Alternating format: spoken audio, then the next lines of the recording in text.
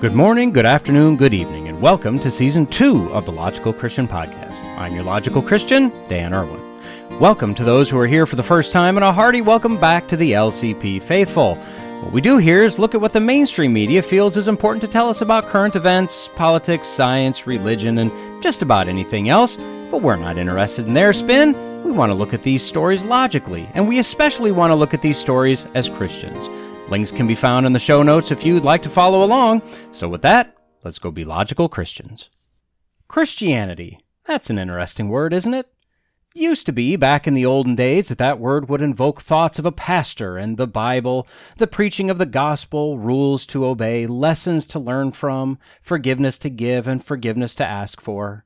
For the most part, Christians and even non-Christians understood that the core of Christianity had been discussed, debated, and eventually settled long ago, and even if they didn't buy into that magical sky god thing, most people at least agreed that the morals and ethics of the religion were beneficial to society. Although there was the large split between Catholics and Protestants, and although various denominations split off from the main, we generally knew and agreed that you don't mess with something so grounded, so fundamental, so foundational. Well, thankfully those days are over. Frankly, I was getting a little tired of my church and the religion that I chose, you can thank me later, God, not being about me. Christian is spelled with two I's for a reason. This thing really needs to be tailored to cater to my feelings and my felt needs. Thank you very much. Now, in today's episode, first we're going to finally apply intelligence to Christianity, and then we're going to speak our truth with flair. And if you're curious, goal update after the bumper, but probably don't worry about it. Nothing really to see there. It's not really important. Please don't go listen to it. So prepare yourself for some long overdue changes and grab your glitter, glue, and other craft supplies because look, I'm tired of this not being about me, so here I go. Well, it was bound to happen. Christianity has been under attack since it was known as the Way, all the way back in the book of Acts. For various reasons, depending on the worldview or religious bent, Christianity has been stepping on toes for its entire existence. It's almost like it's a stumbling block to the Jews and foolishness to the Gentiles. From the time of the Judaizers, who tried to mix in Judaism with Christianity, to the heresy of Gnosticism, the Pelagian heresy, the Marcionist heresy, the Modalist heresy, and all of the various heresies of the early ages, to the church, the popes, then the capital C Catholic Church massively changing and adding to scriptures and the resultant Reformation, to the various cults such as Jehovah's Witnesses and Mormons that have splintered off of Christianity, and now the New Apostolic Reformation with their quasi-charismatic lies and beliefs that the Holy Spirit is nothing more than a genie that pretty much does what we wish as we rub the lamp, and the various health, wealth, prosperity preachers that tell you how to get your best life now, the wolves that are leading the march into hell, the women preaching in direct contradiction to the Bible, the dismissal of sin and justice and wrath replaced by love and tolerance and acceptance, and now normalizing, glorifying, and deifying sexual perversion and mutilation of the image of God. We, speaking of man, do not want what the Bible is selling. We want our version of the Bible. The heresy of Marcionism is one we see today, where the Old Testament God was mean and cranky and wrathful, but thankfully he was usurped, replaced by the New Testament God of love and happiness and acceptance, so we don't have to deal with old cranky pants anymore. On top of that, we have many versions of the Bible, at least in the English language. Most of them are at least, okay. Many of them are good, a few of them are great, and a couple of them are garbage. Like the Passion Translation and the Message. Now, the Message is technically not a translation. It's a paraphrase. It should not be used as a Bible. It's fine for what it is. It's interesting even, but when used as a primary text, garbage. The Passion Translation is the Bible of the New Apostolic Reformation. It's absolute trash and shouldn't be owned or used. Martin Luther didn't want to split away from the church when he posted his 95 Theses. All he wanted to do was correct the errors that the church was teaching, and he felt that the Bible should not be kept from the hands and the eyes of the common man. That was part of the problem. By keeping the Bible in a Latin translation rather than the language of the common man, the Pope and the leadership in the church could tell the people that the Bible said anything, and the common man had no way of knowing if it was true or not. In fact, Luther was warned, or asked, I can't remember which, to not translate the Bible into a common tongue. Ironically, because the fear was that if just anyone could read it, then it could be misinterpreted, and that could result in various factions, or as we know them today, denominations, popping up that teach doctrine differently from what the church taught. Luther actually did consider that point, but argued that it was more important for all man to have the Bible and take the chance that some will misinterpret it. And now we find ourselves in a time in history where we have a magical combination of not liking what God or Jesus or the Bible has to say and being able to easily reinterpret and, in fact, rewrite the Bible to our liking. We've so removed biblical authority from society and from church specifically, exchanging it for slightly religiously based TED Talks and extreme emotionalism, that biblical knowledge has reverted back to a milk status, and that milk, in many cases, is spoiled. We're at a point, as Romans 3:18 says, there is no fear of God before their eyes. We've hit a point where that is more true than at any other time, at least in recent history. So 3 main articles for this segment. Let's start with the article found on CBN.com. Headline, PETA uses AI to rewrite the book of Genesis, create own version of creation story. Yeah, so we're at the point where we can just decide what we'd like, and we can let a man-made and programmed computer with man-made boundaries create it for us. So PETA, the People for Eating Tasty Animals, People for the Ethical Treatment of Animals, either one, has told ChatGPT to create what they term the book, PETA's version of the creation story. Now, per the description on their site, quote, the book, PETA's version of the creation story, is a first-of-its-kind AI-generated vegan interpretation of the book of Genesis. The message in Genesis is that God created every sentient being. He saw that they were good, and he gave them greens for sustenance. In this new text, we include updated moral lessons and modern-day applications fit for the 21st century. This interpretation reminds readers to treat every member of God's creation with love, kindness, and respect. And may I say, it's about time. I think I speak for all of us when I say that we're just tired of that old Bible. We need one that better fits the 21st century, that has actual application for today and reflects the realities of today. Now, how could those writers so long ago have any idea about real right and wrong like we know today? And don't give me any of that Holy Spirit stuff. Holy Spirit, schmoly Spirit, am I right? Huh? So a few key points in creation as stated in the AI updated book of Genesis. Quote, in the beginning, God created the heaven and the earth was without form and void, and darkness was upon the face of the deep. Okay, so far so good. Skip a little bit here. Quote, he created animals of all shapes and sizes to live harmoniously with humans. Everyone marveled at their beauty and grace, and not a single thought of fur coats crossed their minds. I mean, how can you argue with that? I can almost guarantee that everyone, and by everyone we mean Adam and possibly Eve at this point, did in fact marvel at the beauty and grace of animals and fish and birds, also the stars and the waves and the wind. I'd say that they marveled as to the perfection of creation, just in general. And I'd bet that neither Adam nor Eve thought of a fur coat. So far, PETA creation story, we can just say it's spot on. Continuing to the seventh day of creation, quote, and finally, on the seventh day, God took a break. He looked at the world he had created where animals and humans lived side by side in peace and harmony, free from exploitation and harm, and he knew it was good.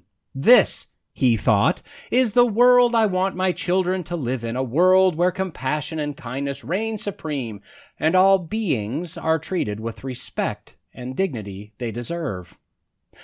When Adam and Eve sinned, apparently, per the book, God used hemp and bamboo in order to make clothing, not animal skins. Putting words in God's mouth directly, that is an interesting choice. Now, we could say that this is just, PETA being PETA, or that this is kind of a parody thing to make money. I mean, they're asking $4 for their 78-page AI vegan-friendly rewrite of Genesis.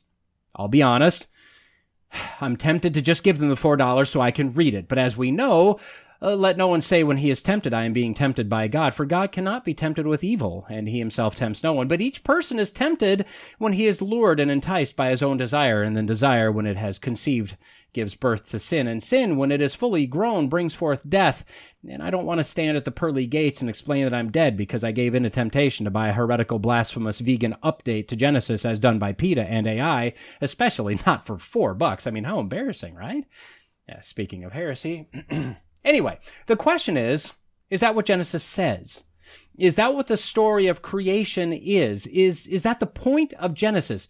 If you've read Genesis, you likely know that there is no way that you can make it vegan. In Genesis 21, we find the culmination of the promise of God made to Abraham to make him a nation with the birth of Isaac.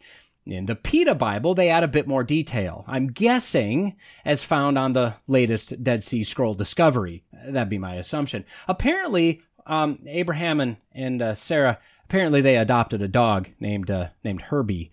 Quote, as they walked with Herbie, Sarah and Abraham thought of the importance of adopting dogs from shelters and rescue organizations rather than purchasing them from breeders. They spoke of how buying a dog or cat from a breeder or a pet shop contributes to the companion animal overpopulation crisis as countless dogs and cats and shelters await loving homes while breeders continue to produce more puppies and kittens for profit. In Genesis 22, the very well-known story of Abraham obeying God by taking his beloved son to be sacrificed, knowing that God would in some way return his son to him. And at the last minute, of course, God stopped Abraham and provided a ram for the sacrifice. Well, the PETA AI account has Abraham instead stopping the sacrifice at some point. Like I said, I didn't buy it and read it, but apparently he befriended a lamb so as to show reverence and respect for God's creation. You know, no sacrifice, just made friends with a lamb. I mean, this is comical, right? And just to be clear, animals are now beings. They're not beasts or creatures anymore. No, they're beings. PETA says, quote, nothing in the Bible, the Torah, or the Quran justifies today's meat, egg, dairy, or fishing industries which desecrate the environment, destroy entire species of wildlife, pollute waterways, and inflict torment and death on billions of animals every year. Any person of faith looking to honor God and all his creations can save nearly 200 animals each year just by going vegan. Now again, I agree. God didn't say to torture animals or to pollute waterways or desecrate the environment or, for that matter, to hunt animals to extinction. They are correct on that. But God did give us all animals for food, starting with a partial list after the ark landed and full permission to Peter in the book of Acts. We are told to take care of the planet because God created it, and it brings glory to him by its sheer existence, and we bring glory to him by respecting his creation. But at the same time, God told us to use it, to fill it up, and placed us above all of the rest of creation. And let me remind you, sacrifice was God's desire? No. Wish? No. His ask? No. Animal sacrifice was God's demand. The studies have been done regarding the amount of blood that must have flowed from the tabernacle and later the temple for the number of normal sacrifices, not to mention the celebrations. We're talking a lot of blood. You ever see The Shining? You know, that elevator scene where the doors open up? Yeah, tidal waves of blood. The priest had to have been covered in it. It would have flowed like a river out of the temple. This was not like what's illustrated in your elementary age Sunday school handouts. This would have been a brutal, very messy process. And that was kind of the point, wasn't it? I mean, see, these sacrifices only covered sins, and only temporarily. It was just a nonstop process. It was an unbearable process. It was an impossible system to maintain. And at the right time in history, Jesus stepped in as the once-for-all sacrifice to remove the sins of his children as far as the east is from the west. Not covered, gone.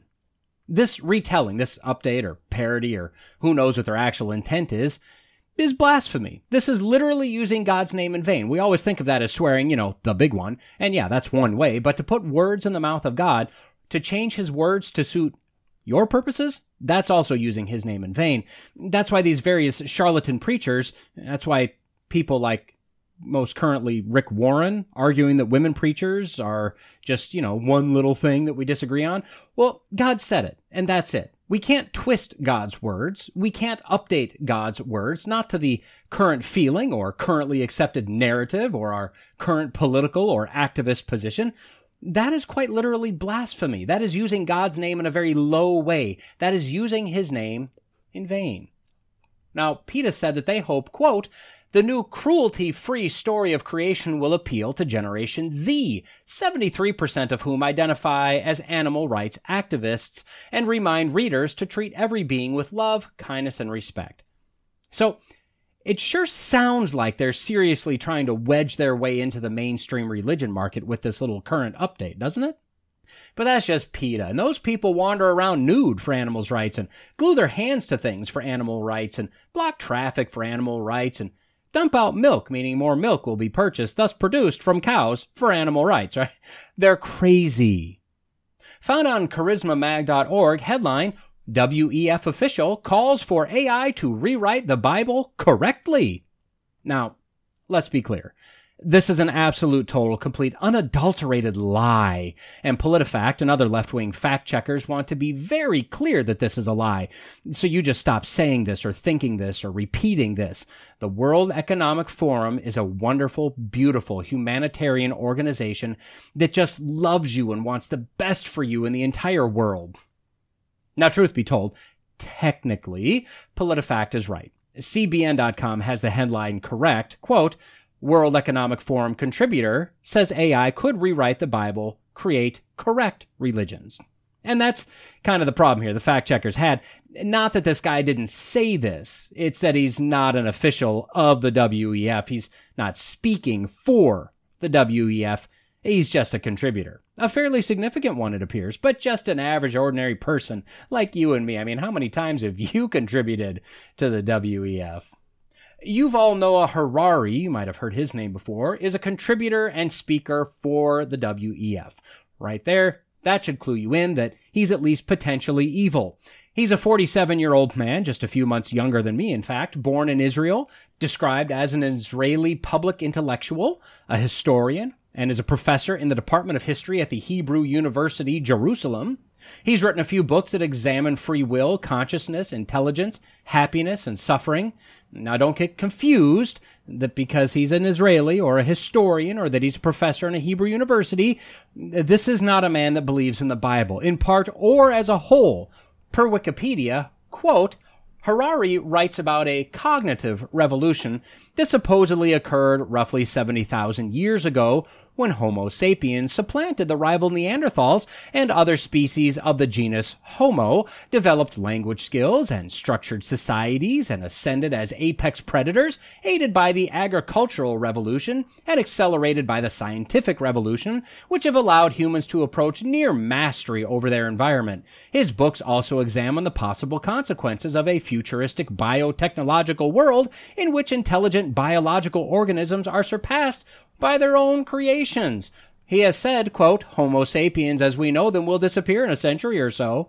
In Sapiens, A Brief History of Humankind, Harari surveys human history from the evolutionary emergence of Homo sapiens to 21st century political and technological revolutions. This book is based on his lectures to an undergraduate world history class. Yeah. The Bible says that most everything they're attributing to him is wrong. 70,000 years? Wrong. Homo sapiens, quote, supplanted the rival Neanderthals and other species of the genus Homo. Wrong. Ascended to apex predators. Wrong. Developed language skills. Wrong. Homo sapiens will disappear in a century or so. Wrong. According to the WEF bio, he is the, quote, co-founder of Sapienship, a multidisciplinary organization advocating for global responsibility, whose mission is to clarify the public conversation, support the quest for solutions, and focus attention on the most important challenges facing the world today: technological disruption, ecological collapse, and the nuclear threat. They go on to state his, quote, research focuses on macro-historical questions such as what is the relationship between history and biology? What is the essential difference between Homo sapiens and other animals? Is there justice in history? Does history have a direction? Did people become happier as history unfolded? What ethical questions do science and technology raise in the 21st century? Okay, so what happened? Well, in a forum entitled AI and the Future of Humanity, although I'm not really worried about AI destroying humanity like many others are, this is a good question, as AI, especially uncontrolled AI, will affect humanity and society to some degree, so it's a good topic. So in this forum, Harari said, quote, "It's the first technology ever that can create new ideas. You know, the printing press, radio, television, they broadcast. They spread the ideas created by the human brain, by the human mind. They cannot create a new idea. You know, Gutenberg printed the Bible in the middle of the 15th century. The printing press printed as many copies of the Bible as Gutenberg instructed it, but it did not create a single new page. It had no ideas of its own about the Bible. Is it good? Is it bad? How to interpret this? How to interpret that? AI can create new ideas, can even write a new Bible. You know, throughout history, religions dreamed about having a book written by a superhuman intelligence, by a non-human entity.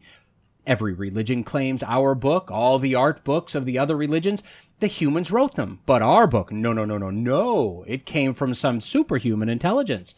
In a few years, there might be religions that are actually correct." Just think about a religion whose holy book is written by an AI. That could be a reality in a few years. Okay, so here's the deal. I believe that the main religions, Christianity, Judaism, Islam, Hinduism, Buddhism, and I could argue even Mormonism and probably many others, were written by a non-human, a superhuman intelligence, or maybe an other than human intelligence. The question is, what was the source of that intelligence? And can it be believed? Judaism and Christianity claim God or the Holy Spirit. Islam also claims God told the angel Gabriel, who told Muhammad. Now, I believe that an angelic being spoke to Muhammad and told him exactly what to write. If not entirely, I'd say very close to it. Again, the question is, was this an angel sent from God, or a fallen angel, or Satan himself? I think from the disjointed, contradictory, and violent tone of the Quran as a whole, this didn't come from the God of the Christian Bible. If nothing else, God would never contradict himself. Plus, I don't think that God would have sent Gabriel to beat his prophet nearly to death, just to get things kicked off. The prophets in the Bible did endure some really weird things, but God never came close to sending an angel to beat the prophet to a pulp before revealing prophecy. Just saying. The Bhagavad Gita, one of the main Hindu holy texts, is said to have been dictated by the god Ganesha to the sage Veda Vyasa. Again, I wouldn't be surprised in the least if this book was dictated by an otherworldly intelligence. Just what exactly was this intelligence? And did this intelligence know the alleged Gabriel that spoke to Muhammad, and did they hang out on the weekends? Because I think they might have. So, back to our little Hebrew friend. Is AI a superhuman intelligence? No, it's not. It may be considered a superintelligence, but using the broadest definition I could think of for human, meaning a living being, AI is not that. Could it rewrite and update the Bible? Oh, yes. Could it do it autonomously and come up with new content? A new religion even? Well, absolutely, but within boundaries. As I've said multiple times before, AI can only create within the boundaries that have been set by humans. It just kills me that people are, one, so afraid that AI will rise up and become our masters, and two, that people seem to think AI is a living entity. It's a computer. People, and one of my favorite political guys is Glenn Beck, he's included in this, they're so amazed every time AI does a thing. I asked it a question and it gave me this answer, or I asked it to write a monologue about this thing and it did it in less than 5 seconds. It's not that impressive, to be honest. It's got the entire internet to look through, practically limitless sources and resources. It's got the ability to analyze speech patterns and linguistics of people famous enough to be out there, and it's got amazing computing power. It's not sitting there crafting a response. It's sampling. It's copying and pasting. In fact, we've had AI to some degree in Microsoft Word for years. Every time that red squiggle or the blue squiggle appears, it's an artificial intelligence that's analyzing the flow of your writing to determine if you followed the rules of convention. I had a number of Windows phones, which I'll still argue were far superior to Androids or iPhones, and when you'd use voice text, it would listen to your inflection and your pauses and throw the correct punctuation in there. My Android doesn't do that. I'm not sure if Apple does that. I loathe Apple products. So Mr. Harari believes that AI could create a new religion, new content, and I'd say, sure, it would be technically new, but the concepts will all be sampled, reorganized, repackaged, and spit back out again. Intelligence is knowledge. This is not artificial wisdom or artificial revelation. It's just using existing knowledge to reorganize and repackage into new content, so-called. And let me just throw out a prediction. If anyone is brave enough to ask it to rewrite the Quran, I'll bet that the AI has emergency stops built in to not allow that, or at least not allow enough of that to blaspheme the Prophet or Allah. No way do the arbiters of this technology, at least in America or the West in general, want to be hunted down for Islamic blasphemy. That said, looking at our current direction, looking at the clear cult-like edits and additions made by the likes of the Mormons and the acceptance by many, including Billy Graham, that the Mormon religion is in fact simply just Christian, well, how hard would it be to believe that AI could write an updated Bible or create an updated Christianesque religion that would not only be accepted, but embraced by a faction of humanity? Of course AI will come up with a more modern-day acceptable religion. I have no doubt about that. And people will embrace it. I mean, shoot, look at Scientology. And this new religion will be a religion of peace, love, tolerance, inclusion, and all the other buzzwords in use today. And as our coup de grace, our piece de resistance, our je ne sais quoi, if you will, which I think you will, as you don't know what those mean any more than I do, found on notthebee.com, headline, AI Jesus is live streaming 24/7 on Twitch and offering people heretical advice on just about everything. Now, of course, Not the Bee is my starting point, and I go on from there, but I do want to point out that they have a meme of Jesus in a suit sitting in front of an old computer with the caption, Control-Alt-Smite, which for Christian computer nerds, that made me literally LOL. Not so much ROTFL, but definitely LOL. So, this little abomination is brought to us by the Singularity Group. This is a, quote, group of driven and ambitious volunteer activists working on innovative projects to make a real difference in the world. Oh, good. Well, as we all know, activists make the world a better place. All the time. They claim to have over 250 volunteers across 36 countries, and according to SBS.com, which is a news source out of Australia, quote, AI Jesus is built with technology that some think could spur the creation of new religions. Again, this sounds just fine, and yes, I guarantee it could and will do this. Looking into the Singularity Group, they state that their vision is to use technology to make a universal basic income for all. That's a socialist pipe dream, as, someone has to make the money that someone else is taking and distributing to everyone. In fact, they're apparently trying to use their own crypto and some charity to get the money to start this little project. And I guess to fund some of it, they make mobile mini games or something. But here's the thing. Remember, AI is a human-controlled computer program. Just remember that. What do you think those who promote socialist philosophies would limit the AI Jesus answers to? Now, I contend that if AI were allowed to just run, no limits, nothing out of bounds, and asked what religion was the most likely to be true, it would scour the limits of knowledge across the internet, including debates, texts, papers, histories, etc., and will conclude that Christianity is the most likely to be true. Now, belief is more than data, facts, history, and human reason. We know that, but you can get a long way in evaluating belief claims by using those human criteria. But of course, there are boundaries built in that would never allow AI to do that. And AI Jesus, I guarantee, is built off an existing bounded platform with other boundaries built in by the Singularity Group. So AI Jesus popped up on the gamer streaming platform Twitch a few months back, and he's gaining popularity now. He's depicted as Jesus, is always depicted in the United States for sure, a fair-skinned European with straight flowing hair, enviable beard, and very handsome, nothing like what he would have looked like. He's slightly fuzzy looking, like someone put Vaseline over the lens, and has some facial expressions, head and body and hand movements to give him some personality. You can ask him or it anything, and he or it will come back with what is supposed to be biblical advice from Jesus himself, otherworldly, spiritual wisdom. According to the headline found on PCGamers.com, lost? Confused? The AI Jesus livestream probably doesn't have the answer. Gamers are a funny breed, I've found, largely pagan, dramatically not Christian, but they also don't like people screwing with religious beliefs of others. The PC Gamer article states it in a way that I can't even hope to improve on, quote, brothers, sisters, and non-binary siblings in Christ, the day has come.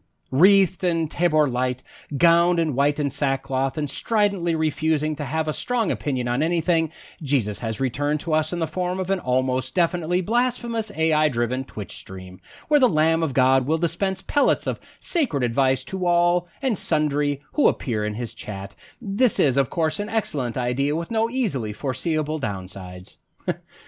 Perfect. But at the same time, the headline found on independent.co.uk reads, "Thousands flock to AI Jesus for gaming relationship advice." And of that claim, I have no doubt. Sadly, I have no doubt. So let me give you a few examples of AI Jesus. This is his voice, in some cases repeating the question then giving the answer, in other cases just speaking. First, a couple of the random questions, no answers, and a question of a little more depth. Jesus, why did you send the meteorite to wipe out the dinos? That wasn't very cool, bro. Jesus, why the government so stupid? Jesus, do you use Bitcoin? Jesus, can you explain the book of Genesis using pizza as a metaphor so Italians can understand? Demented Spud, I appreciate your creative question. Let me explain the book of Genesis using pizza as a metaphor for our Italian friends. Imagine the creation of the universe as crafting a delicious pizza from scratch. In the beginning there was just dough, representative of formless and empty earth. Gog, the master pizzaiolo, began to shape and stretch the dough, creating the foundations of the pizza.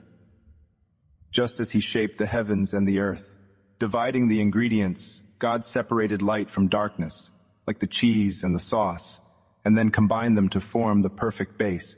Gog adorned the pizza with various ingredients, each representing his work during the 6 days of creation. For example, the addition of olives can represent the creation of the sun and moon, and bell peppers can represent the plants and trees. Okay, we know people are going to be silly, right? But who does this AI Jesus believe himself to be, per his programming?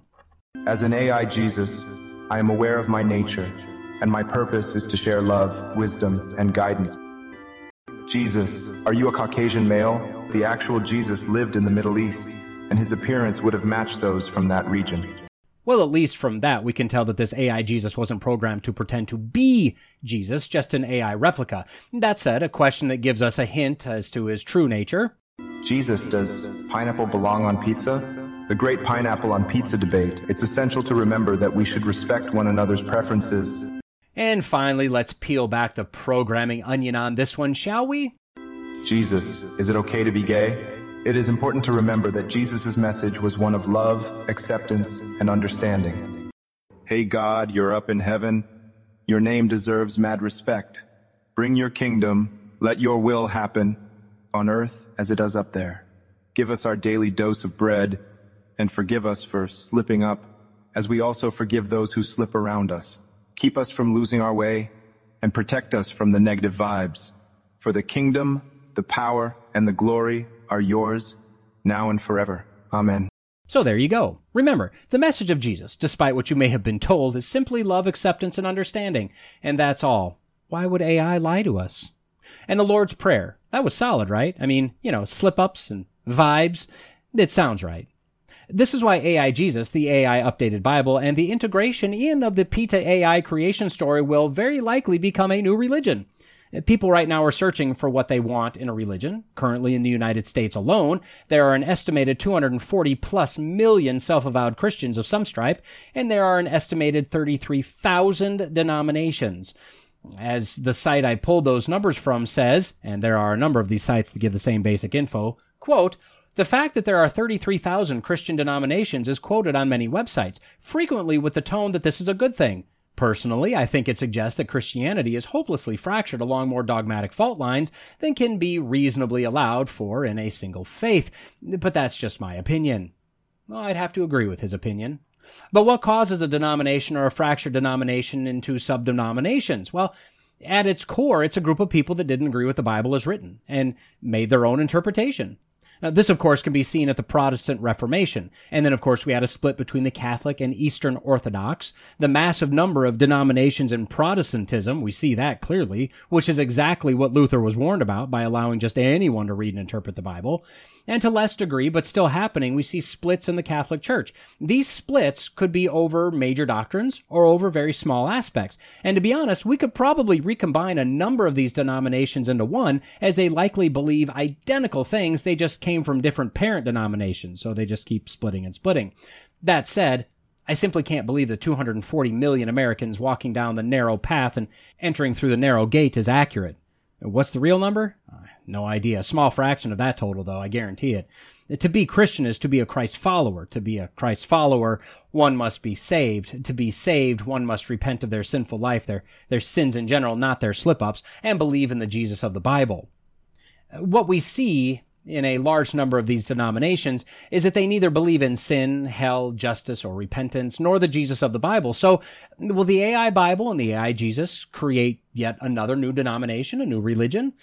Yeah, it will. But to be honest, it'll sound much like many of the heretical denominations already in existence today, because both are created by man and both are bounded by man's boundaries. The most popular religion right now is that of tolerance, love, inclusion, and acceptance. AI is programmed to reflect that. AI Jesus is programmed to reflect that. The AI Bible will be updated and written to reflect that. Again, I say in my opinion, and admittedly I could be wrong, I see no reason to fear AI. I think it'll cause a lot of people to lose their jobs, a lot of people to have to rethink their careers, and it'll definitely dupe a chunk of society. I think, simply based on the computing power behind it, it'll do some good. Maybe even a lot of good. It could potentially do a lot of evil if we allow it to manage critical systems, but I'm not worried about it displacing humanity or initiating nuclear war or resulting in Cyberdyne systems and Terminators. What I am worried about is the very present reality that people don't want the words of Jesus. They don't want the words or message of the Bible. They're not interested in being told that they aren't a good person, that their works amount to filthy rags. They don't care about the archaic rules, morality, and ethics, and those things should be now determined by society at the current moment. Science is science, the Bible is religion, never the twain shall meet. Surely all belief systems lead to the same place. The gospel message is boiled down, just treat others as you'd like to be treated. I'm worried about those being lied to, that all they need is enough faith and enough giving, and health, wealth, prosperity, happiness, love, and everything your heart desires could be yours. I'm worried about churches ignoring huge chunks of the Bible and twisting the Bible to fit with today's activist agendas. I'm worried about churches that are willing to sacrifice their children in the name of tolerance, that are more interested in affirming than speaking the truth of sin and condemnation. AI religions are coming, people will flock to them, and they'll be as hellbound as non-AI religions that preach the same thing and have been doing so for a long, long time. AI is just a new, exciting platform. The heresy is the same. So what do? Well, we stand on the authority of the Bible, and we don't give in. Truth is truth, and that's all. And the only unchanging, reliable source of truth is the Bible. If we hear anything from anyone or from anything that claims to be speaking for God or from the Bible, we check and verify. If they're not, we get away from them. And we should be helping others to not be taken in by this stuff, and that goes beyond AI. We don't have to be obnoxious, but we must be honest. Further, Christians, those much more tech-savvy and interested than I, should be looking at how we can use an AI platform for the Christian message. I finally set up an account for ChatGPT, and I asked it what the meaning of Romans 8:28 through 30 meant. It gave a thorough answer based in Armenian theology, which I don't happen to believe is correct, as the Bible just can't support that theology. And that's after me being essentially an Armenian for 40 years. So I responded that it was a very Armenian answer. The AI came back with a response apologizing, a reason why the answer was given, and then asked what the theology I'd like to use was, and it would regenerate the response. Okay, wait a minute. That's not how the Bible works. So I asked it if it would agree that there is only one correct interpretation of the Bible. We can disagree based on our interpretations, but if you're honest, you have to admit that in cases of contradictory interpretations, either both of them are wrong or only one of them is right. They can't both be right. No, I didn't say all that to the AI, but I did ask the question. And it said in a long-form way that interpretation is hard. So I stated that each author had an intent to their writing. Therefore, there is only one correct interpretation. It then gave me some non-committal answer about authorial intent, and that's when I gave up. Artificial intelligence is simply a collection of knowledge across the internet boiled down into a coherent answer. It's not wise. It's not worried about truth. It just gives the most likely, most common response based on a nearly infinite amount of information to analyze. Bottom line, for you and me, read your Bible. Find solid biblical teachers. Know what you believe and be prepared to share what you believe, and even more so, be ready to defend what you believe. Whether it's false teachers, ignorant or uninformed people, or AI, the truth never changes. Our answers never change. Our call never changes because our Jesus never changes. By now, I would think that most of us have seen some of the just crazy and wacky church things that are going on. Between the ELCA, or the Evangelical Lutheran Church in America, the PCUSA, or the Presbyterian Church USA, and if you've been with me for a while, I did a segment back at the end of 2022 about the schism taking place in the Methodist Church. And despite the step in the right direction just a few weeks back, the SBC, or the Southern Baptist Church, they're going to get nailed with this sooner or later as well, as will most denominations. The denominations are fracturing and splintering yet again. Gone are the days of the Protestant Reformation, where you had Catholic versus not Catholic. We now have an estimated 33,000 denominations in the U.S. alone, and we're splitting into more and more, it seems, every single day, as we disagree on issues that we've never disagreed with before. Namely, the LGBTQIA2+ conundrum, and more specifically, somehow unbelievably, gender. I mean, how do you take supposed Bible-believing churches and see them splitting on questions of gender? I can see splitting on Calvinism and Arminianism. I can see splitting in matters of eschatology, the end times, right? I can even see splitting over theories of creation. Not that I agree with splits on that, but I can see it. But homosexuality and God creating us in the womb, knitting us together as He intended, how did splitting on that become a thing? But we now have our pulpits being desecrated by sexually deviant, severely emotionally and spiritually sick individuals, men pretending to be women, dressed as just nasty, ugly, and sexually revealing men-women things, is quite literally gross. Even if you just ignore the spiritual perversion of it all. I mean, it's gross. Anyway, I'm going to travel all over the place in this segment. We're going to hit a smorgasbord of articles and topics, and we're going to do it all in only X number of minutes. Yeah, I've no idea, but let's get started and see where we go. You may be shocked, but I don't actually outline these things. I just kind of find some interesting, or interesting at least to me, topics, and I start typing out a script, for lack of a better term. I'm going to use a website named Protestia.com for a number of my articles. I cautiously recommend Protestia to any Christian. They used to be called Pulpit and Pen, and then they changed, and I'm not sure why. They're kind of a current Christian topic website, but they're generally looking for the dark side, the problems. They're a discernment site, a discernment ministry, and you always want to be very discerning with discernment ministries, as they range from spot on to practically heretical themselves. I find Protestia to be a solid site, probably overcritical in some cases, but a good first reference if you're wondering if a pastor, a Christian artist, or a Christian celebrity is someone you should be cautious of. So let's start here. Found on Protestia.com, headline, ELCA Church recites blasphemous Sparkle Creed and I believe in the non-binary God whose pronouns are plural. Now, I think we've all heard the Apostles' Creed. If you haven't, don't worry. To cleanse our palates and our minds from this abortion of a supposed church service, I'll recite it shortly. So, this has a video clip of Edina Community Lutheran Church in Edina, Minnesota. You know, right next to Minnehaha Creek, just down the block from Edina Tire and Auto. Yeah, you know. Well, that's where Pastrix Anna Helgen, who is not a pastor because women are not pastors, don't get mad at me, get mad at the Apostle Paul. Don't get mad at Paul, take it up with the Holy Spirit. So this, as Protestia calls her, impastor, has everyone rise, you know, like real pastors may have you do in reading scripture or praying or singing as a form of reverence to God, in order to read the Sparkle Creed. Now, I'm assuming this reading is from their bulletin or handout. She invites them to, quote, confess their faith today in the words of the Sparkle Creed. Okay, stick with me. You can go sit down fully clothed in your shower shortly and try to wash the dirty off of you, but here we go. quote, I believe in the non-binary God whose pronouns are plural. I believe in Jesus Christ, their child, who wore a fabulous tunic and had 2 dads and saw everyone as a sibling child of God. I believe in the rainbow spirit who shatters our image of one white light and refracts it into a rainbow of gorgeous diversity. I believe in the church of everyday saints as numerous, creative, and resilient as patches on the ace quilt, whose feet are grounded in mud and whose eyes gaze at the stars in wonder. I believe in the calling to each of us that love is love is love. So, beloved, let us love. I believe, glorious God, help my unbelief. Amen.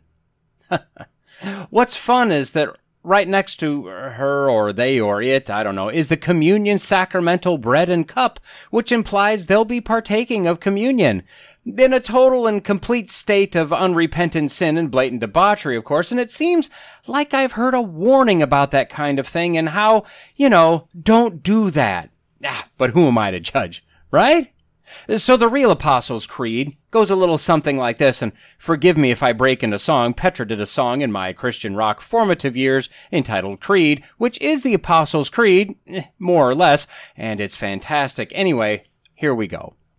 I believe in God the Father Almighty, maker of heaven and earth, and in Jesus Christ, his only Son, our Lord, who was conceived by the Holy Ghost, born of the Virgin Mary, suffered under Pontius Pilate, was crucified, dead, and buried. He descended into hell. The 3rd day he rose again from the dead. He ascended into heaven and sitteth on the right hand of God the Father Almighty.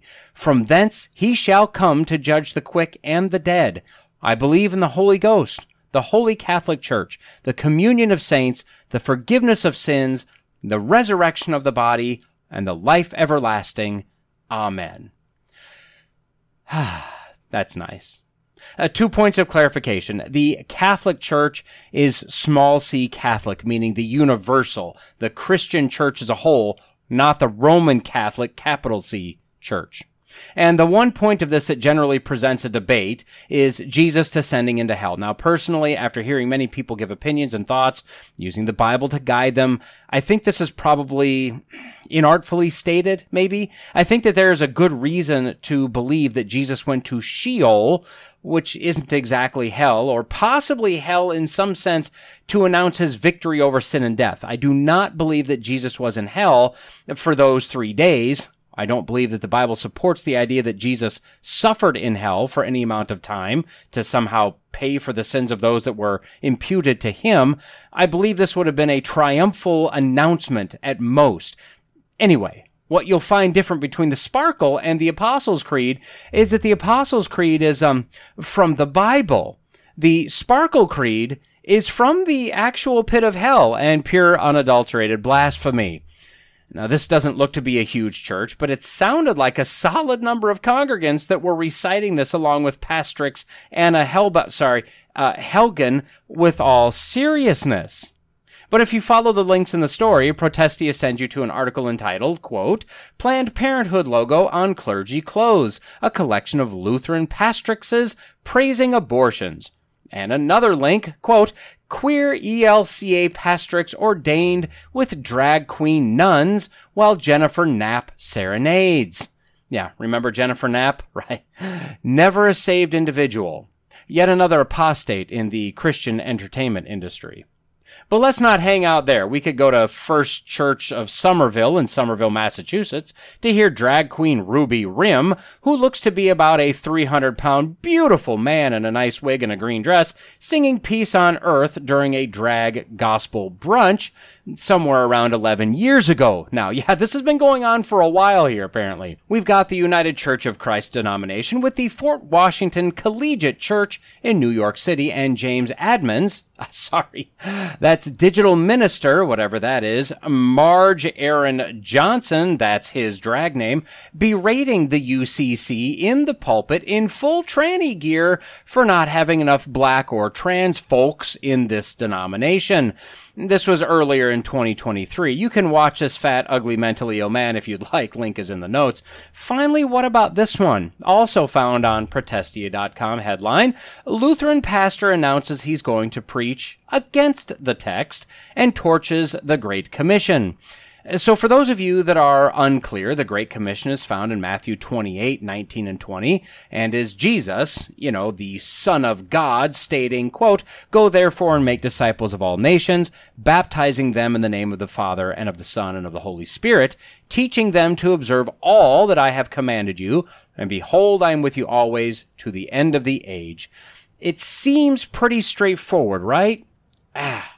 Well, we've got a couple Lutheran gentlemen in the picture in the article from the Good Shepherd Lutheran Church in Lafayette, Arkansas.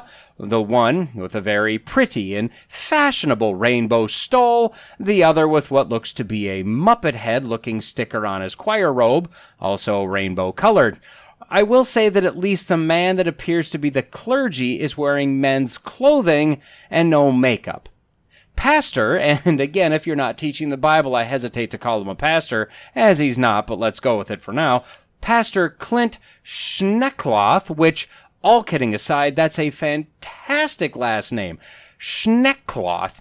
He posted on Facebook that he was going to preach against the Great Commission, apparently to stand, quote, in solidarity with the millions around the world who have been the targets of this non-reciprocal and colonial discipline.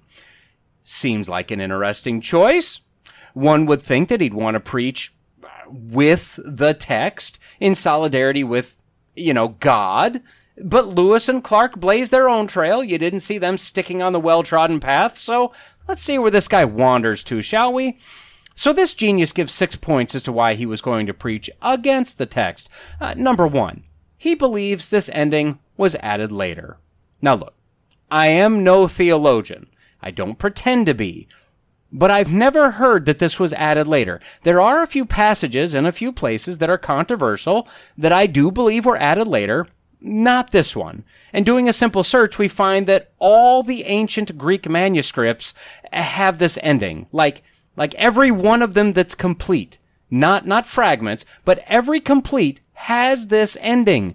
We found out all the early church writings have this and affirm this. So I'm not sure what this guy's talking about. And coincidentally, neither does he. Number 2. He says it doesn't match with the rest of Matthew, like the Beatitudes or the parables. Well, this is post-resurrection. This is Matthew wrapping up his account. This is right before the ascension, and is a very brief summary of the final encounter that the 11 apostles had with Jesus. I guess I'm not seeing the problem here. Number 3, quote, "I'm so done with discipling.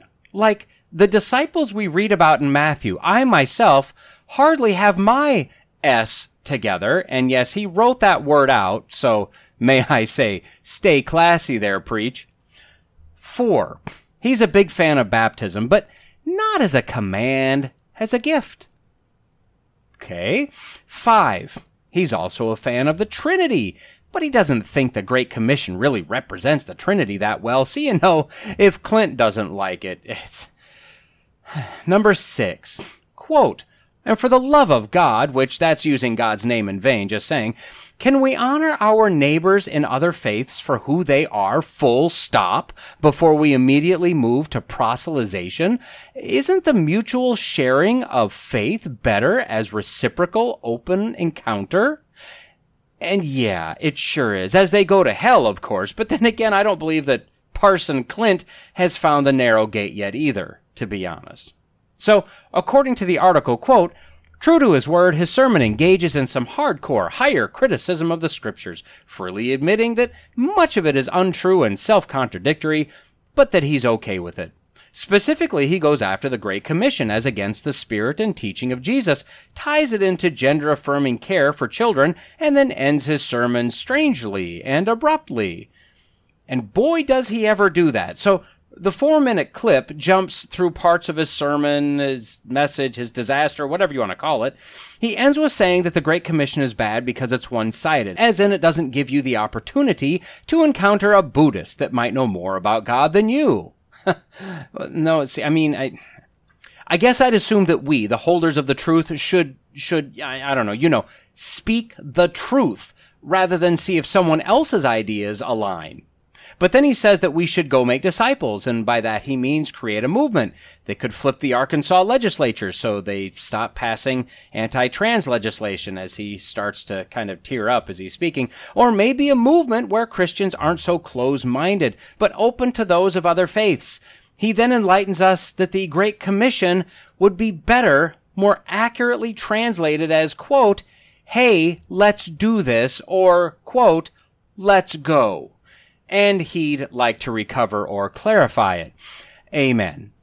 See, what we have here are a system of lies and liars. The father of lies is using weak, unsaved, highly emotional individuals to spread the lies of acceptance and inclusion and affirmation because, love. And because Satan is a liar and the weak-minded, unsaved, easily influenced are buying into the lies, they in turn are lying to their congregants, who are also open and accepting of the lies, and on we go. Okay, now I'm going to shift gears for just a minute. Found on nypost.com, headline, Harvard behavior scientist who studied honesty accused of fabricating data, report. So this scientist, again, I'm not even sure that we can use that term anymore, Francesca Gino, who doesn't appear to have the crazy eyes, was a prominent Harvard behavioral scientist who has published 135 articles since 2007. One area of study had to do with honesty. Well, a blog run by 3 behavioral scientists named Data Colada has found 4 papers of which Ms. Gino was the co-author that appear to be fraudulent. This basically stems from a 2012 paper that was then cited in 3 more papers. So without spending too much time here, the bottom line is that the study claimed to have gathered participants to gauge their honesty in some various ways, whether through poll questions or simple lab tests, etc. Conclusions were then determined in the results of, quote, people are more honest if, and, quote, less honest when, were drawn. Well, the data appears to be fraudulent. Now, other scientists and co-authors that have partnered with Ms. Gino, once honored as one of the top 40 business professors under 40, winner of many awards, and someone oft-cited in news articles and broadcasts, well, they're reviewing their co-authored studies to see if they need to retract or revise their work as well, as they now know she can't be trusted. So why would she do this? Money? Grants? Position? Deadlines? I think the top 40 under 40, that might have something to do with it. Pressure to perform and bring new, innovative, revealing analyses to the table. She might just be a chronic liar. Who knows? What's crazy, and I hate to admit this, one of my first thoughts when reading this was, hey, if that were me, I'd just say this entire thing was a study about lies and what happens when they get deeply ingrained into society. Then I'd write a study about the social behavior results. My first thought was that I'd lie my way out of my lies. Admit it, at least one of you thought the same thing. What's wrong with us? Personally and as a society. So we look at this woman, and we wag our heads, and we hiss, and we spit, and we cry, shame, shame. How dare she defraud the scientific community, and the news media, and her students, etc., etc. We look at these churches that are having satanic drag queen Bible story time with kids in churches, reciting blasphemous creeds, and embracing the very debauchery the Bible clearly decries, though they know God's righteous decree that those who practice such things deserve to die. They not only do them, but give approval to those who practice them. Now, let me jump again. I haven't really tackled anything by this guy since the end of 2022, but let's check in on good old Andy Stanley. Stanley, who recently saw the passing of his father, Charles, may he rest in peace, is ramping up with his red-letter theology. Well, let me be clear, I don't think he's ever stated that he's a red-letter-only guy, but the bottom line is that he views the Bible, and he gives his weekly talks, it's not really preaching, based on the premise that the Bible's a good book. It's got some good history, some nice stories. Mostly it's just a morality tale. And then he covers his tracks by promoting Jesus very heavily and saying that Jesus is the focus. Everything else is just window dressing. Take it or leave it. Unfortunately, I have a very serious doubt about the status of salvation of Andy Stanley. He doesn't believe in the Jesus of the Bible because Jesus clearly believed the veracity and truthfulness of the scriptures. Can you claim to believe in Jesus when you don't believe what Jesus believed? Now, I'm not talking about sin nature, about struggles in your life, about the oftentimes roller coaster ride of sanctification. I'm talking about your core belief here. Anyway, about 3 months or so back, Stanley was discussing the Genesis account of creation. It turns out Andy has cracked the code. See, the creation account as written cannot be correct because #science. In a short clip, and no, I didn't, nor do I have to, go back and listen to his entire sermon. This heresy is able to stand on its own. No backing context will help this. He starts by saying that there doesn't have to be a conflict between evolution and theism. He states that evolution is a means. Theism says there was an agent. So theism says who, evolution says how, and that's what he's postulating. Now, out of his crowd, one person applauded.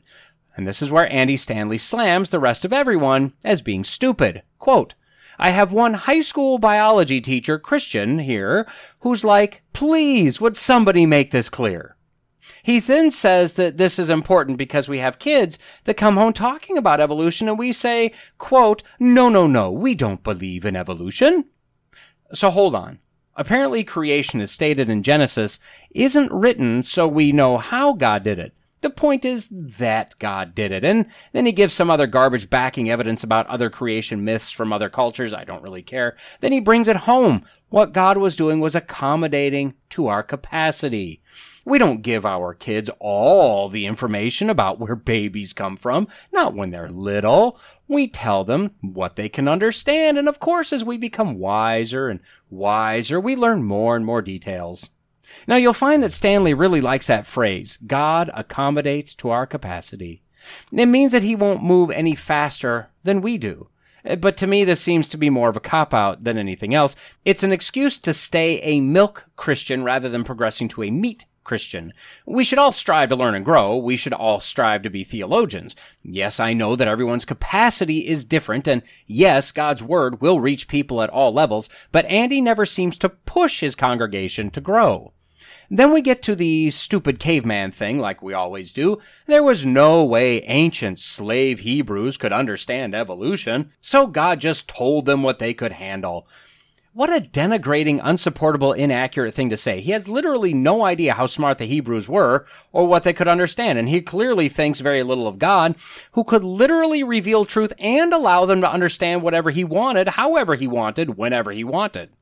Maybe, and just hear me out here, maybe God didn't reveal the mechanics of evolution to the Hebrews or anyone in the Old Testament or the New Testament or the early church fathers or the later church fathers or anyone until Darwin, who wasn't a Christian, who fabricated a Christian account that eliminates God, because evolution is a stupid theory made up by godless liars, believed by unthinking, small-minded people with absolutely no supporting evidence that requires more faith than belief in God. Maybe God didn't reveal evolution to anyone because it's not from God, because it's not true. I mean, just maybe. See, it seems odd to me that God wouldn't have told Adam about creation through evolution, since it seems like all Christians believe that Adam, having the breath of life breathed directly into him by God, was probably the most intelligent human ever, since he and his brain was not tainted by the entropy of sin. No, instead God chose to reveal it to a man running from God who later expressed no belief in God and manufactured a theory that eliminates God. It just seems to be an odd way to go about it. Well, it seems odd unless you're lying, no different than those we've already discussed, right? What's the difference? But let's keep moving. So Andy Stanley, over the last few months, has done an 8-part series called The Fundamental List. So my intent was to give a brief summary of each of the 8 points that he says are now fundamental and essential to be a Christian. As I started working through these messages, and you're welcome, as you don't need to do it now, I decided that I better just get to my point in this segment, and I'll do a separate segment to review the series. And as I'm writing my reviews on the sermon series, I think it'll probably now have to be a mini-series, probably 4 or 5 segments or so to cover all 8 videos, but I make no promises. So I'll cut to the chase in this segment, and you can look for the breakdown reviews coming soon. Throughout these messages, his focus is almost always solely Jesus. Normally, that would be a good thing, but with Andy, this is agenda-driven. Throughout this series, he redefines Jesus. He redefines sin. He takes clear digs at those that study theology. He softens the gospel, and to be honest, I don't recall hearing a solid gospel message that lays out who we are before Christ, and this is what salvation is, etc., etc. As I stated, Stanley is very focused on Jesus and the words of Jesus. He does use the rest of the Bible as he needs to back up the words of Jesus, but he also downplays the other words in the New Testament, the value of the law in the Old Testament, and on it goes. And he does this for a very specific purpose. I'll give you one little teaser for this forthcoming mini-series that illustrates what he's doing. He redefines sin as stuff we do that hurts ourselves or hurts others. I mean, if that doesn't make your jaw drop just a little, well, you're probably an Andy Stanley fan and likely won't like the little upcoming mini-series. So in message number 7, Stanley gives the 7th of 8 fundamental beliefs that a Christian must have in order to be a faithful follower of Jesus, according to Stanley. Now, his entire list is as follows. 1, Jesus is God's Son and our King. 2, Jesus came to illustrate and demonstrate what God is like. 3, Jesus defined sin as anything that harms you or others. 4, Jesus promised justice in the end and invites us to trust him in the meantime. 5, Jesus died for your sin to reconcile you to God. 6, the church is God's agent of transformation personally, culturally, and globally. 7, Jesus' followers are multipliers. And 8, the Bible documents God's redemptive activity in the world, culminating in the arrival of his final king. Now, except for point number 3, the definition of sin, you likely don't find too much wrong with this list. It's kind of clunky, but it's generally fine, right? Yeah, again, let me invite you to the upcoming review mini-series that I'll have coming. So at the end of the 7th video, Stanley says this, referring to the entire fundamental list. Quote, "Now maybe I'm overreading this, or maybe I'm thinking too hard about it. But I think for some people who hear a message like this, especially if you're more of a traditional Christian, you may be thinking something like this. Andy, and I don't take this personally because I'm saying it, not you, but Andy, I don't really like your list. I think your list is ridiculous. You've just made all this up. Okay, Andy, let me just tell you, I'm a little bit more theologically astute than you and the people in your churches, if you call it that, because I like the Apostles' Creed. I like the Apostles' Creed, or some of the other creeds, but I like the Apostles' Creed better than your list. And some of you are familiar with the Apostles' Creed, right? I believe in God the Father Almighty, maker of heaven and earth. And then I'm adding this, I believe in Jesus Christ, his only Son and our Lord. And it goes from there, all these things that we believe. And you know what? The Apostles' Creed, most of the creeds are way more theologically robust than our fundamental list. But you look it up if you don't believe what I'm about to say. That creed, its origins, and as it evolved through time along with some of the other creeds, were created in an era when the church was condoning all manner of unchristlike activity. When the church substitutes belief for obedience to what Jesus taught, when the church substitutes belief statements or creeds, when the church substitutes belief for following, obeying what Jesus taught, people always get hurt. But worse, they get hurt in the name of Jesus. Let me start here. Andy is a master manipulator. I have to believe it's intentional, but I don't know. Maybe it's just how he is. But he plays the good old country preacher role real good. He's not. His dad is Charles Stanley. Andy has a BA in journalism from Georgia State University and a master's of theology from Dallas Theological Seminary. They're not just handing those out. He's no dummy.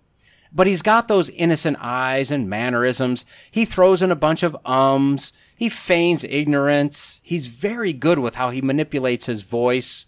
He knows the Apostles' Creed, I guarantee it. But see, he does all of this to break down any barriers in his congregants or those listening online.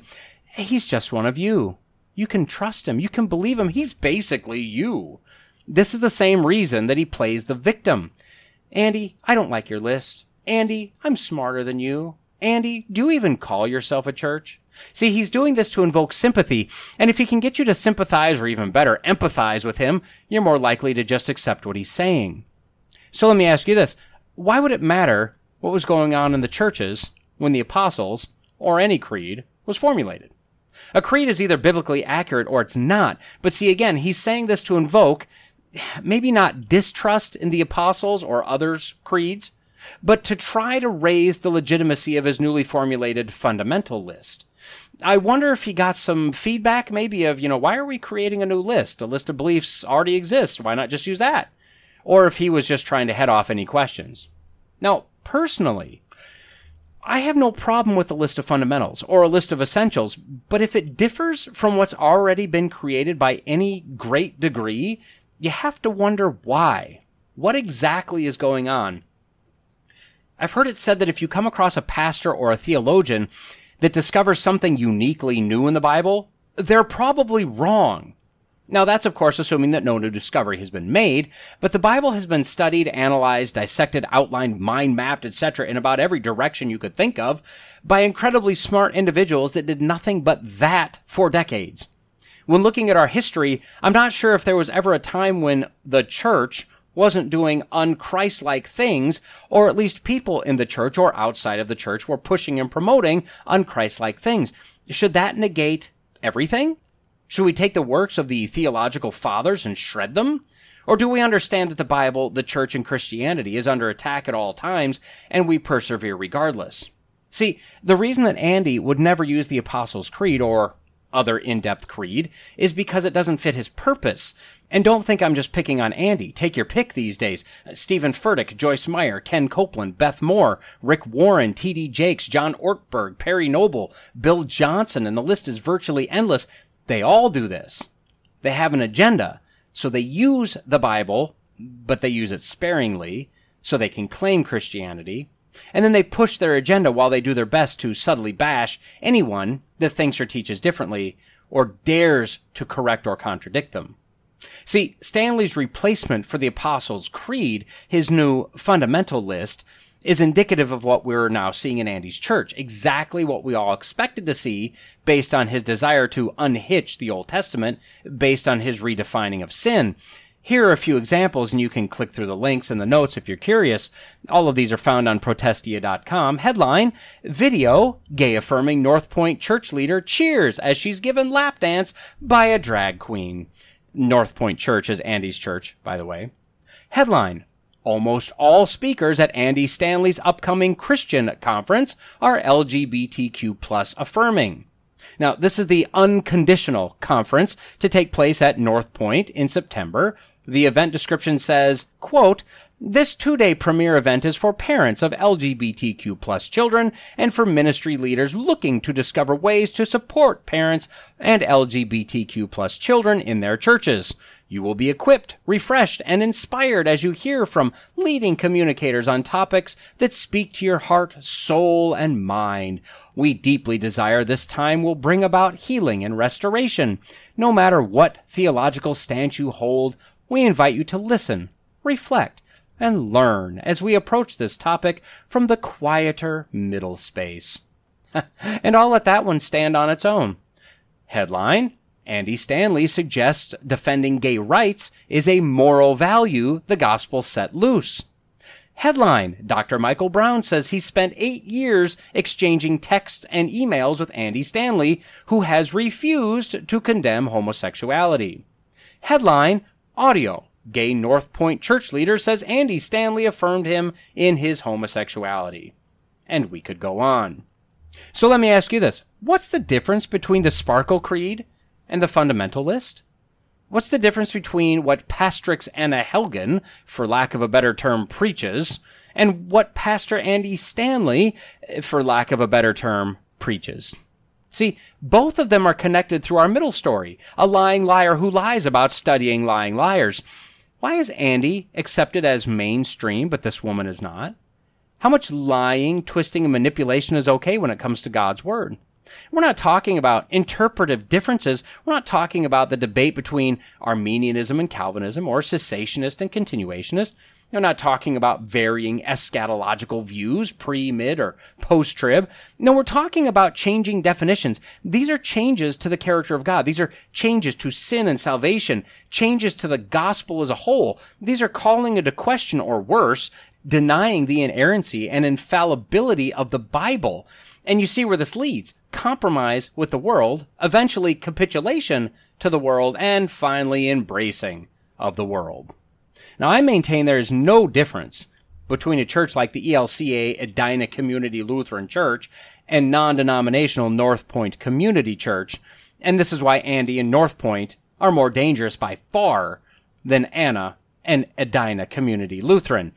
She's obvious. Evangelicals are aghast and appalled at her blatant blasphemy and heresy. Andy is a wolf. He is literally what Jude and others warned us about. And I'm going to read a snippet from Jude, and I've chopped some things out. You can go back and read Jude yourself. It goes quickly. Quote, "Beloved, although I was very eager to write to you about our common salvation, I found it necessary to write appealing to you to contend for the faith that was once for all delivered to the saints. For certain people have crept in unnoticed, who long ago were designated for this condemnation, ungodly people who pervert the grace of our God into sensuality and deny our only Master and Lord Jesus Christ.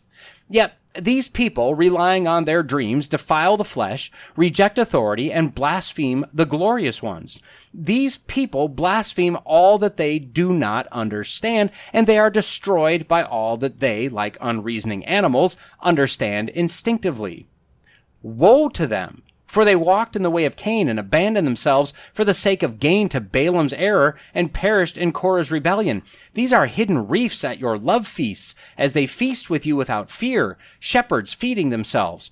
Waterless clouds swept along by winds, fruitless trees in late autumn, twice dead, uprooted. Wild waves of the sea casting up the foam of their own shame, wandering stars for whom the gloom of utter darkness has been reserved forever." The Lutheran Pastrix is not someone that crept in. She's just boldly, might I say, proudly out there for all to see. Andy and his ilk are who Jude is warning about. They're educated, well-spoken, well-reasoned. They sound right. They use the Bible, but they mix in varying degrees of poison into the meat of the Word of God. How much poison does it take to kill the entire congregation? So what do? Well, you and I, we must be discerning. We must know what our Bible says. We must sniff out error in our own churches, in our podcasts that we listen to, in our worship music, in books we read, in videos we stream. We must look past the label of generally accepted, ignore the popularity and number of congregants and our followers. We must shore up our own foundation, that of our family, work to ensure our own church is solid, and then expand out from there. Anyone who speaks on the Bible will undoubtedly make mistakes. I'm sure if I go back into my small podcast archive, mistakes have been made. Those aren't what we're worried about. Those are unintentional. We're concerned with a clear misrepresentation or a pattern of seemingly intentional errors that is misleading the flock. We may not be able to change the church, but maybe we know someone in a church or following a church that's dangerous, that's mixing in just a little poison. Someone that we can gently come alongside and help them see the precarious position they're currently in. But it starts with us. Now, I know you've heard this before, but the way a professional spots counterfeit currency is to study the real thing until they know everything about it. Then spotting the fake is easy. That's what we must do. The only way to spot the fake, the dangerous teachings of people like Stanley, is to know the genuine article like the back of your hand. So let's get to it. Let's know what's true. Let's discern carefully what's fake, and let's help who we can help. Now, like I mentioned, over the next few episodes, I'll show you how I go about analyzing these messages by analyzing the Fundamentalist series by Andy Stanley. I don't plan on making this a regular practice, as I'm not a discernment ministry, and frankly, there are much better and more dedicated discernment ministries out there that I'd highly recommend. I'll put a few links in the notes, but you can see what an amateur everyday guy like me does. And if I can pick out the errors, you can too. Well, we've reached the end of another episode of the Logical Christian Podcast. Don't forget to like, subscribe, comment, review, share, and all that podcasty stuff. Contact information can be found in the show notes if you'd like to reach out to me. Lawrence J. Peters said, "Against logic, there is no armor like ignorance." Jesus told us that if you abide in my word, you are truly my disciples, and you will know the truth, and the truth will set you free. So stay in the word, stay logical, stay faithful, and until next time, God bless. All right, the fateful day has come. It's time to do a goal update. After a few vacations or trips, or whatever you want to call them, basically me not being at home and in my routine. And of course, during that time, I've essentially said, I'm not going to care while I'm gone. Now, from a goals viewpoint, probably not the best decision. From a vacation standpoint, I can see no other possible way. I mean, I can and I do, but I'm openly refusing to acknowledge that other way. So we're at goal update number 25, and it's not great. Let's get moving so I can get this done. In all seriousness, I do actually feel a little guilt, just a little twinge of shame, but if I'm going to talk about the good, I need to be honest and talk about the bad. I'm just a guy. Self-control is admittedly not one of my strengths, at least in some areas, and so I guess I'm just documenting my struggles for everyone to hear. Okay, so weight. Notice I didn't say weight loss. Last Tuesday I weighed in at a husky 191 pounds. You may notice that that's not what I reported a few weeks ago. So, looking back, my lowest weight was 181.2. That was back in the middle of May. But the week before that, I was 184.4. The week after that, I was 183.2. So the 181.8, although legitimately what I weighed that day at that time, was probably more of a well-timed fluke. So if I were to throw that one out, my lowest credible weight was 182.4 for the last two weigh-ins of May. So after that, I took a long weekend trip for my nephew's wedding, then a few weeks in between, then a week-plus vacation trip to see my sister and her family over July 4th, as is my custom. Between those two events, both of which I applied the I don't care philosophy, I carried on the I don't care mindset. So my weight went up a bit and down a bit, and with a gain of about 2 to 2.5 pounds by the time I headed out for the 4th. So basically, all boiled down, in about 7 weeks of not really working out, I mean just sporadically, and not watching my calories, I've gained 8.6 pounds. Oof. So about 1.2 pounds per week. That means, using the power of math, I ate 4,200 calories more per week than I burned. Now that isn't that much when you think about it that way, but that equates to 600 calories too many per day every day.